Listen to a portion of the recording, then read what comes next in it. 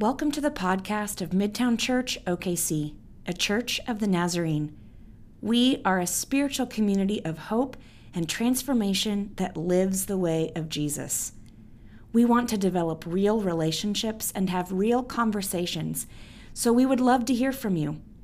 Find information about our worship services, email a pastor, follow our blog, sign up for our newsletter, and find out how to be a part of our community by visiting our website, midtownchurchokc.org.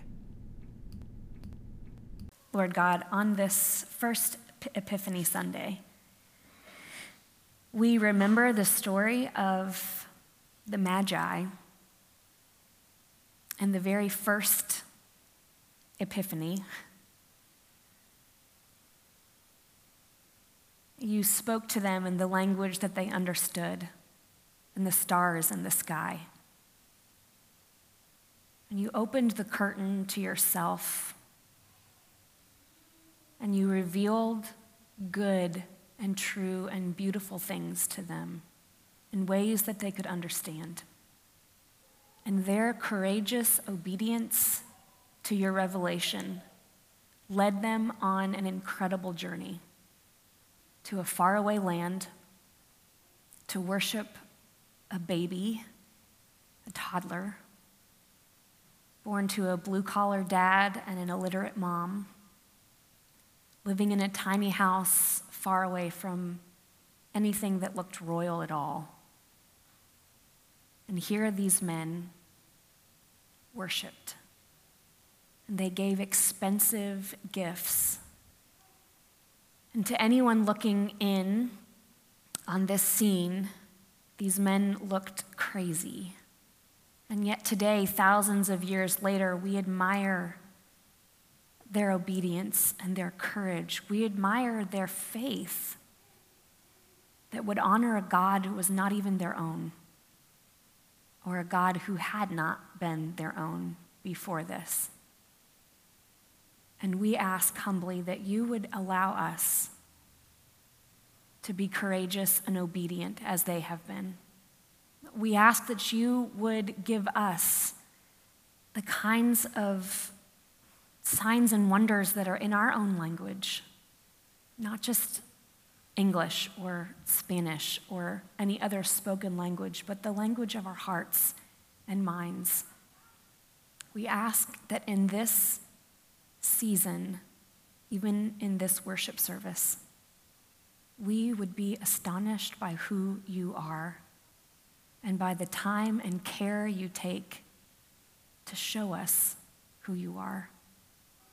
And we ask that because of what we see in you, we would not be able to leave here the same as when we came in.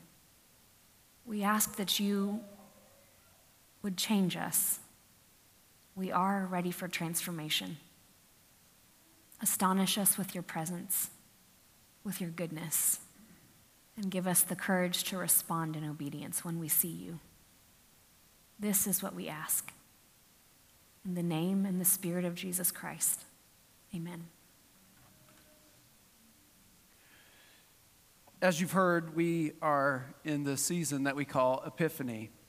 Most Christian people don't even acknowledge the season of Epiphany. We know about the season of Christmas. We know about the season of Easter. We may even know about the season of Lent. But Epiphany doesn't get the commercialization that these other seasons do. It doesn't get the playtime, and I suppose that is a good thing.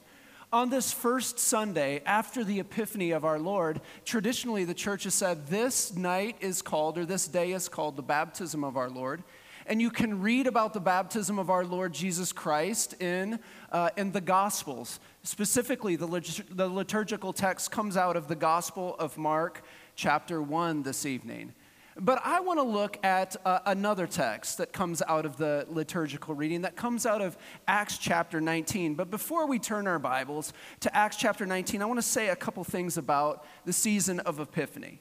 The season of Epiphany, as we've said, is a season of astonishment, a season of surprise, a season of wonder, a season of delight. But this season, what I'd like to do is this year I'd like to call it the season of desire.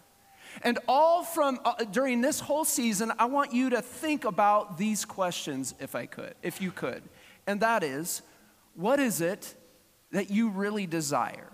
I mean, truly desire. What is it that you want from your life? What is it that you want for your family? What is it that you want for your friends? What kind of life do you hope for? Writer and professor, philosopher, theologian James K. Smith says that what makes us uniquely human is that human beings live towards that which we desire. We are creatures that are capable of desire and love. Now, desire is a powerful thing. It impacts every single area of our life. It impacts the amount of time we spend doing something. It impacts the effort that we put into our education or our vocation or how we raise our children or how we spend our recreational free time and even how we worship with one another. In short, we could say it this way, that we practice becoming what we love. And Epiphany is this season by which we are invited to reimagine our desires. It's the season to be embraced by the God that embodies true and good desire. And this God, through the love of his Son, Jesus of Nazareth, wants to capture us with his love for his purposes. And it's in this season we're reminded that God wants to lead us into a new kind of living where we have a place to belong, where we can be known by others and we can know others in an authentic way, where we could be our true selves, to be loved just as we are, and we in this season, maybe perhaps in that kind of a place, among those kinds of people, we can discover that, yes, even though I am broken and I am a failure, that I have value and even a future. We find that in Epiphany, this season of delight, that you and I are God's delight, that we're loved, that we're embraced, that we're cared for. And when we discover this, it fills us with delight. And this new kind of delightful way of living is called discipleship. I want to invite you to turn your Bibles to Acts chapter 19. I've got some friends who have Bibles. I'm going to be reading out of the New Living Translation, and if you do not have a Bible, just hold your hand up and somebody will bring you one. If you don't know where Acts chapter 19 is, you can just look in the table of contents of that Bible. If you don't own a Bible, you can have it. If you just need to borrow one, you can borrow one and just leave it on your seat. Somebody will pick it up after our service. But I'd like to invite you to stand as we honor the reading of God's word. Acts chapter 19, we're going to read verse 1 through 7. So hear the word of the Lord from the writer Luke to us this evening. While Apollos was still in Corinth, Paul traveled through the interior regions until he reached Ephesus, on the coast where he found several believers. "Did you receive the Holy Spirit when you believed?" he asked them. And no, they replied, "We haven't even heard that there is a Holy Spirit." "Then what baptism did you experience?" he asked. And they replied, "The baptism of John." Paul said, "John's baptism called for repentance from sin, but John himself told the people to believe in the one who would come later," meaning Jesus. As soon as they heard this, they were baptized in the name of the Lord Jesus. Then when Paul laid his hands on them, the Holy Spirit came on them, and they spoke in other languages and prophesied. There were about 12 men in all. This is the word of God for the people of God. And let us say together, thanks be to God. You may be seated. So this story from Acts is the history book of the New Testament, is the first one that we read on this first Sunday in the season of Epiphany. It tells the story of St. Paul, who made a stop in a town called Ephesus, where he ran into several people that called themselves disciples, or in this version, they called themselves the believers. And when you read the scriptures, it seems like he asks a really weird question. He says to them, "Tell me when you received the Holy Spirit." It kind of seems like a strange question that we wouldn't necessarily ask one another today, but really it's just an old school way of saying, Tell me your story. How is it that, God and his delight has impacted you with delight through the Holy Spirit? Tell me your story about how God has changed you. Now, when we started this church, we wanted to make telling stories a regular practice. Every week we have a story told. Later on, I will tell you a story.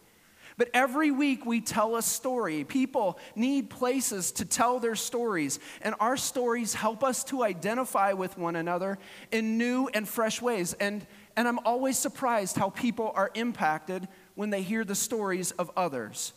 Well, after the story is done, usually on a Sunday evening, we all lean back and we'll ask this question: wow, how did that happen? Well, Christian theology tells us that the Christian theology tells us that it was by God's work or by the Holy Spirit that somebody's life was transformed. The Holy Spirit is invisible. We can't see her with our eyes, but when somebody tells a story whereby Jesus has impacted their life, all of a sudden we can see it, the work of the Holy Spirit in their life. So Paul asked this group of believers, he went to them and he said, tell me your story. Give us your story told. But what's amazing in this text is that these people had no idea what Paul was talking about. So Paul scratched his head and said, I thought you were baptized. To which they said, we were. And still confused, he said, oh, well, okay.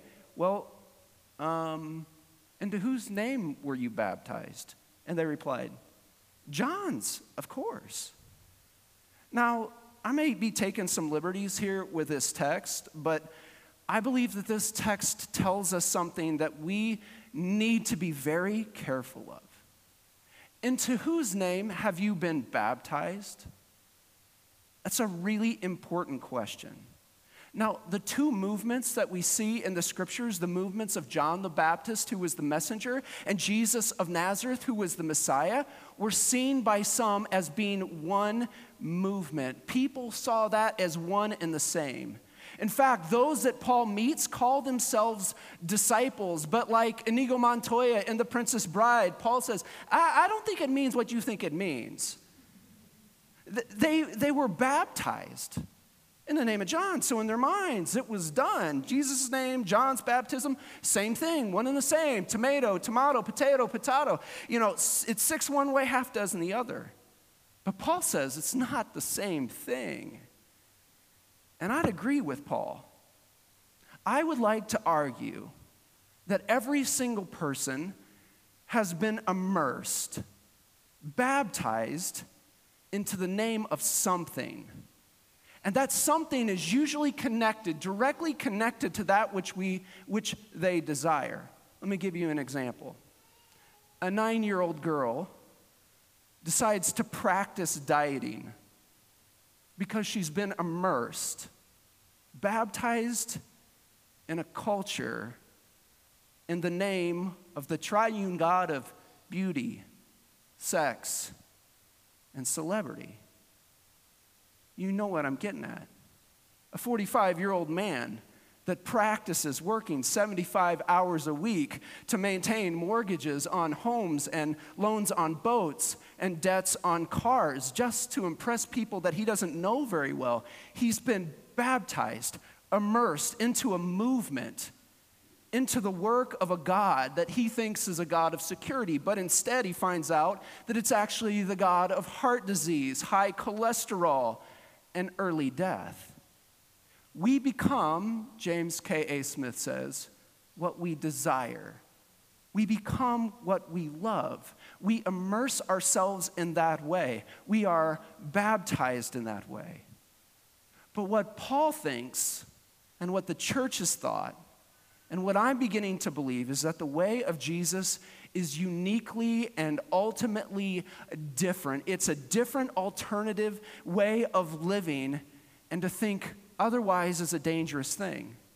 Like the disciples in Acts who thought that the movements of John and Jesus were one and the same, so people here now today are mistaken if they think that they're being baptized in the name of Jesus is being baptized into any other way besides his way. To be baptized in the name of Jesus is to be baptized into something that is entirely different, wholly different, utterly different, alternatively different than being baptized into any other thing. But what begins to happen, and the real danger for us, is like what happens to the disciples in this passage, and that is things get cloudy, and we get lost in the shadows. I think this is why Jesus says all the way through the Gospels, open your ears, open your eyes, because this can get messy.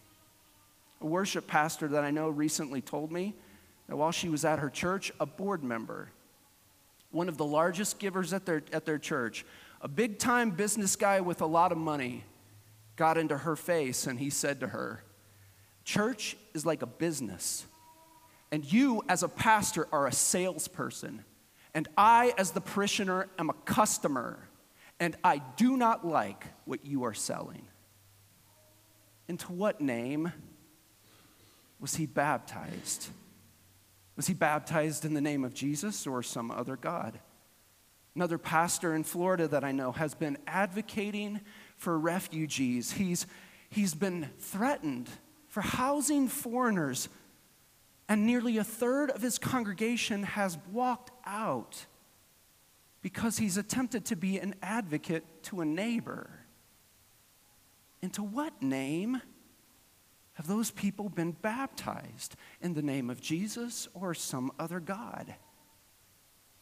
So we need to admit it. At the most, the baptism waters are muddy, and at the least, they are murky. And the danger comes when we believe that the movement of Jesus is the same as that of patriotism or nationalism or individualism or prosperity or consumerism or towing a certain party line. We are baptized into something alternatively different. And just like those in Acts who were shielded from a true understanding of what baptism in the Spirit is, we need to be careful as well that we are not shielded. Our Christian stories, they don't have as much punch as they used to. Even our Christian seasons have been shaded with something that is sort of Christian, but not exactly Christian. Now there are new reasons for the seasons, and new reasons have been attached to these seasons that we observe. Now, if Epiphany as a season has been almost forgotten, but at least it hasn't been tainted yet. But Christmas, let's take Christmas for example. The story of Christmas, it's no longer a geopolitical, cosmic story that changed the world. It's a story of consumerism and margins and profits. Lent isn't a story of an innocent man who was slaughtered by the very people he loves under the authority of an oppressive dictator. It's a month for weight loss. No longer is Easter about the hope of resurrection and the promise to us that the worst thing is never the last thing. It's a family day. And it's got just enough of theological beef that now the Jewish Messiah who has set us free, because he has done this, we can now do whatever we want. So we eat ham just like God intended. As human beings, we are being formed. We are formed by stories and the stories we tell. And the stories that we tell shape our desires, and we become what we desire. The formation of our being has a direct correlation to the kinds of stories that we tell. And it has a direct correlation to the sorts of baptism waters that we have been immersed into, and into whose name we have been baptized. Because we have not been clear about whose name we have been baptized into, all of the sharp edges of the gospel have been rubbed off. All the sharp edges have been sanded off of our Christian story. And in the end, it's no wonder that we, like those believers in Acts 19, say, Holy Spirit? What is a Holy Spirit? I don't think it means what you think it means. The baptism itself, the practice of baptism, when we immerse people in water, is a recapturing of the story. And the change that happens in the life of an individual when they're baptized is a sign for everyone about what's coming. Some think baptism in the name of Jesus is simply a ritual, a pious practice, and it is, but it's not just that. From the first century until today, both the church and the state saw baptism as a political move. It was a declaration that Jesus is Lord over all of the principalities and powers of this world, and all of the principalities and the powers of the world beyond. It was like those who were immersed in baptism water said, He is Lord over institutions and images and the figures of darkness and evil. Baptism was a sign to Pharaoh and Nero and Hitler and Hussein and even Trump that it was a way for God to get in the face of those kinds of leaders and say, this is not going to be the way it's going to be anymore. I have decided to reconcile the whole world to myself, this world that gives me great delight, and I am going to do it through the new leader whose name is Jesus. Baptism means that there is a new polis, a new people, a new political system, and they have emerged by the power of the Holy Spirit to tell the story right. This group of people are called the church, and they follow the ways of this new king because they desire, they love his new kingdom come. They can imagine it. And the baptized ones decide that they will resist all other gods, all other political realities that call for their worship and their allegiance. I love what Aaron Howard says. He says, the reign of Christ is the only true lasting political reality. And the baptized ones understand this. Let me be clear if I could, and it's not popular. But this is what I know baptism is. It is a political resistance. And it begins with the practice of truth-telling. And those who are in Acts 19, the disciples, were all of a sudden, in their baptism, capable of seeing and understanding the Holy Spirit. And when the Holy Spirit filled them, they were able to speak the truth. They were able to, by the power of the Holy Spirit, speak up for those who could not be spoken up for, who could not talk for themselves. The text tells us that their language even changed. They were filled with the Holy Spirit, and they were empowered to say together, we are an immersed new people, and we speak with courage and love on behalf of those that bring delight to God and for whom Jesus died. We now belong to a new family, they said. We are now the children of God, the church, a people who are rich and satisfied, a people who have now a new political way called peace, reconciliation, and love. And we remember that in our baptism as a practice, that all we do is antithetical to the practices of this world. And we invite others into our baptism waters so that we might say together, the way the world does it, well, we're not going to do it that way anymore. I think God is delighted by this.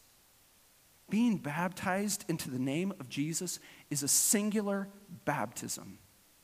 It's not murky, it's not muddy, it doesn't go with any other baptism.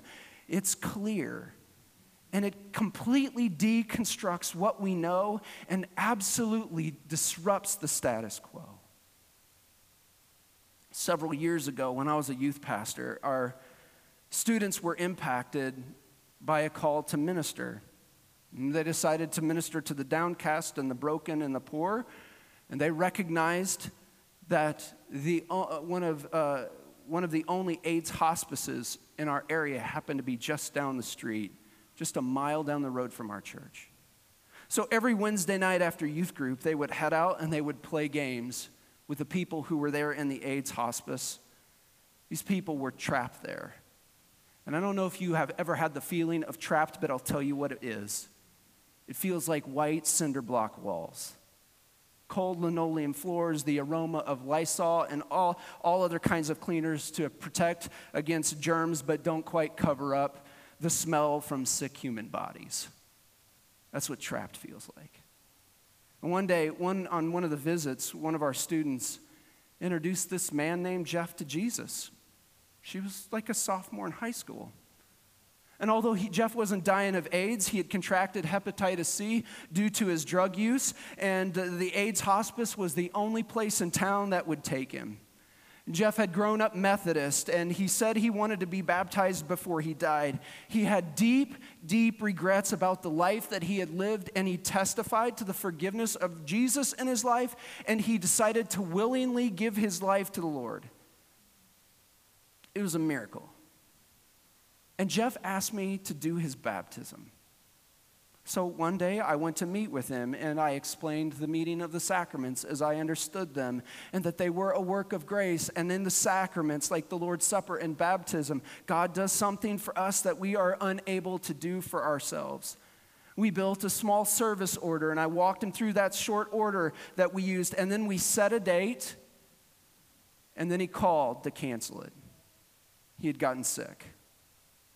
So for nearly 2 months, Jeff was in and out of the hospital due to this disease that he had contracted. He would become sick, recover. We'd set a new date. Then sickness would take over again. Flu and strep, complications with the hepatitis, recovery. This was the cycle. And for 2 months, the cycle went on. So one week we decided it looked like he was going to be okay. We set a date. It was going to be a Wednesday night after youth group. And that was going to be the day in which we were going to baptize Jeff. And several students were going to go with me to be a part of the service.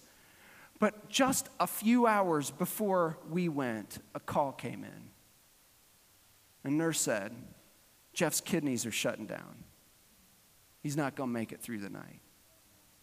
So I rushed over there to the hospice, and there I saw him. A man bloated, drooling, lying on a bed, his legs and his feet and his tongue swollen. And I watched as what was once this life of potential broken down and empty. And I watched speechless as I saw this machine breathe for him. He was in this semi-coma, and one of our students, when I walked in, was sitting there talking to him, holding his hand. Nobody from Jeff's family was there.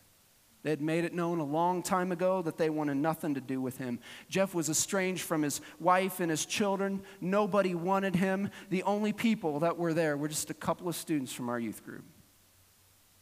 The nurses told me while I was standing there in the door that he could hear me, but he couldn't respond.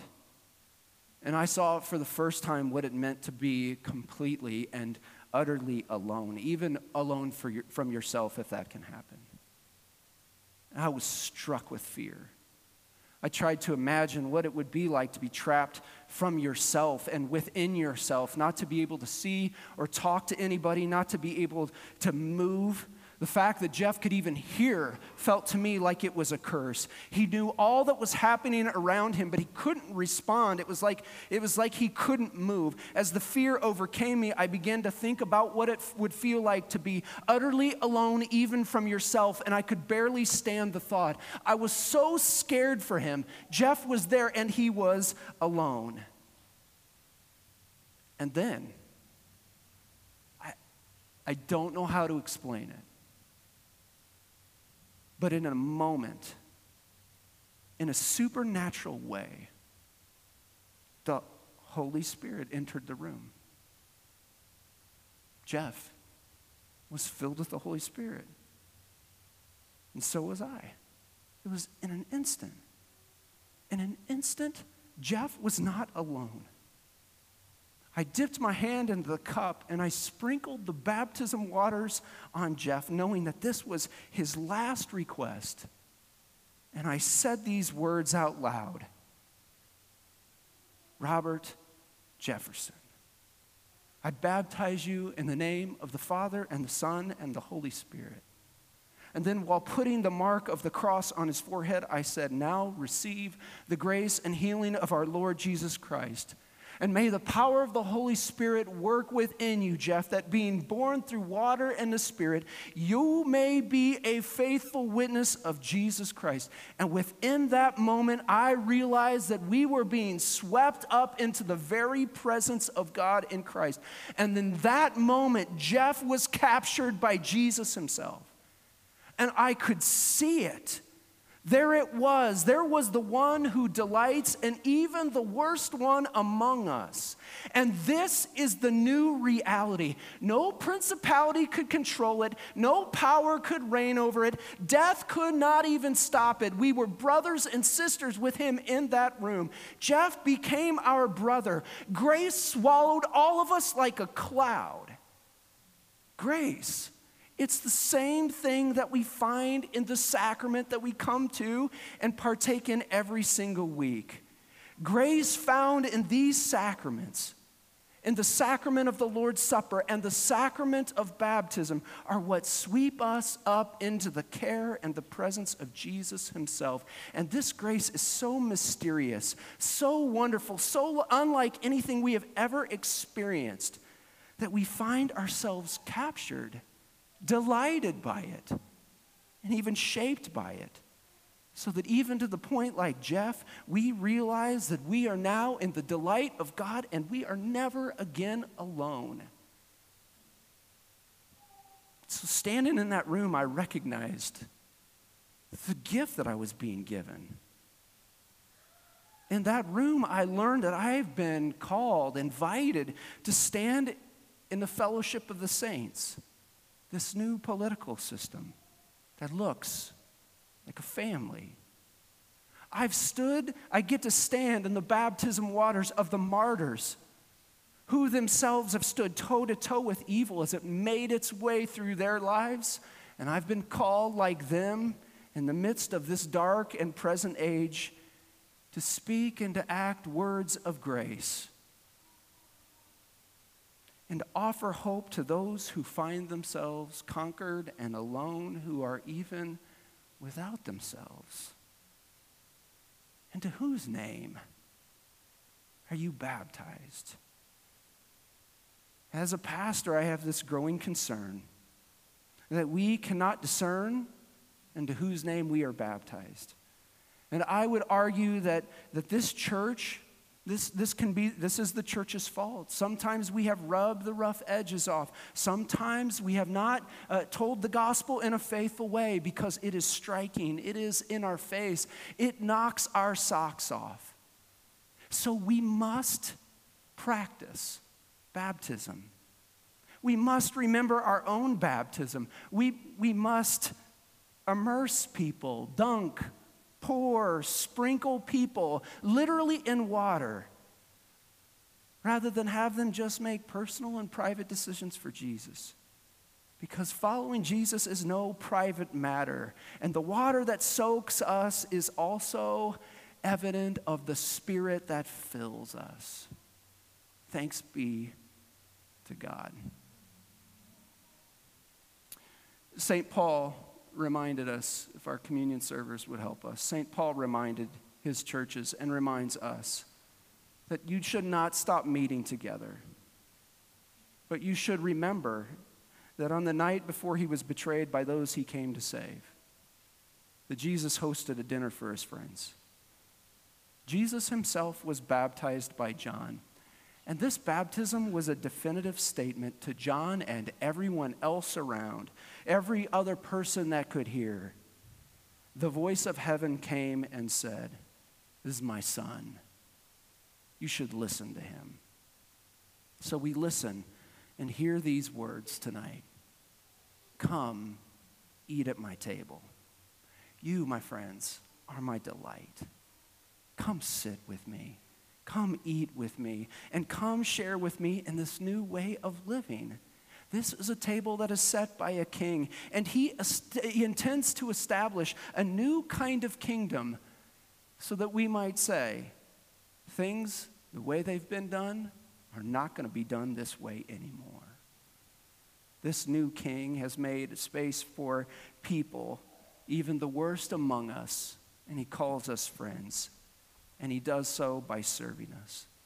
We remember that on the night before he was betrayed by those he came to save, that he held up the bread and he said, "This is my body, which is broken for you. And whenever you gather and whenever you eat it together, I want you to remember me." And then in the same way, after supper, he held up the cup and he said, "This cup is the new covenant in my blood. And whenever you drink this, I want you to do so in affectionate remembrance of me." There is no other world leader on the planet today or ever in history that sets a table like this. This, my friends, is a table for us, his friends. And by coming to this table, we recognize that God and Jesus is making space for us and that he is creating a new way of living. He is saying to you, "You are my delight." So this table is Jesus' table, and it's open to all who are open to this good grace in your own life. You are welcome. I want to let you know that our bread is gluten-free and our wine is non-alcoholic so that everyone who wants to come can come. But when you come, I want you to come down our center aisle. Come with your hands cupped, ready to receive that which is good and that which comes from God. As I say to you every single week, we do not take communion at this church. We receive it because it is a gift. Come to one of these servers. Listen to what they have to say. Take it into your heart. Then dip the bread into the cup and eat it. If for any reason you're unable to come down our aisle, my friend Paul will come and serve you. But if you'd allow me, let me pray. Lord, when you broke the bread and you held up the cup, you prayed. You blessed these elements, very ordinary elements, bread, wine, and we know water, have been used to transform the world forever. As we come to this table, we ask that you would do that for and in through us. This is our prayer and our prayer together.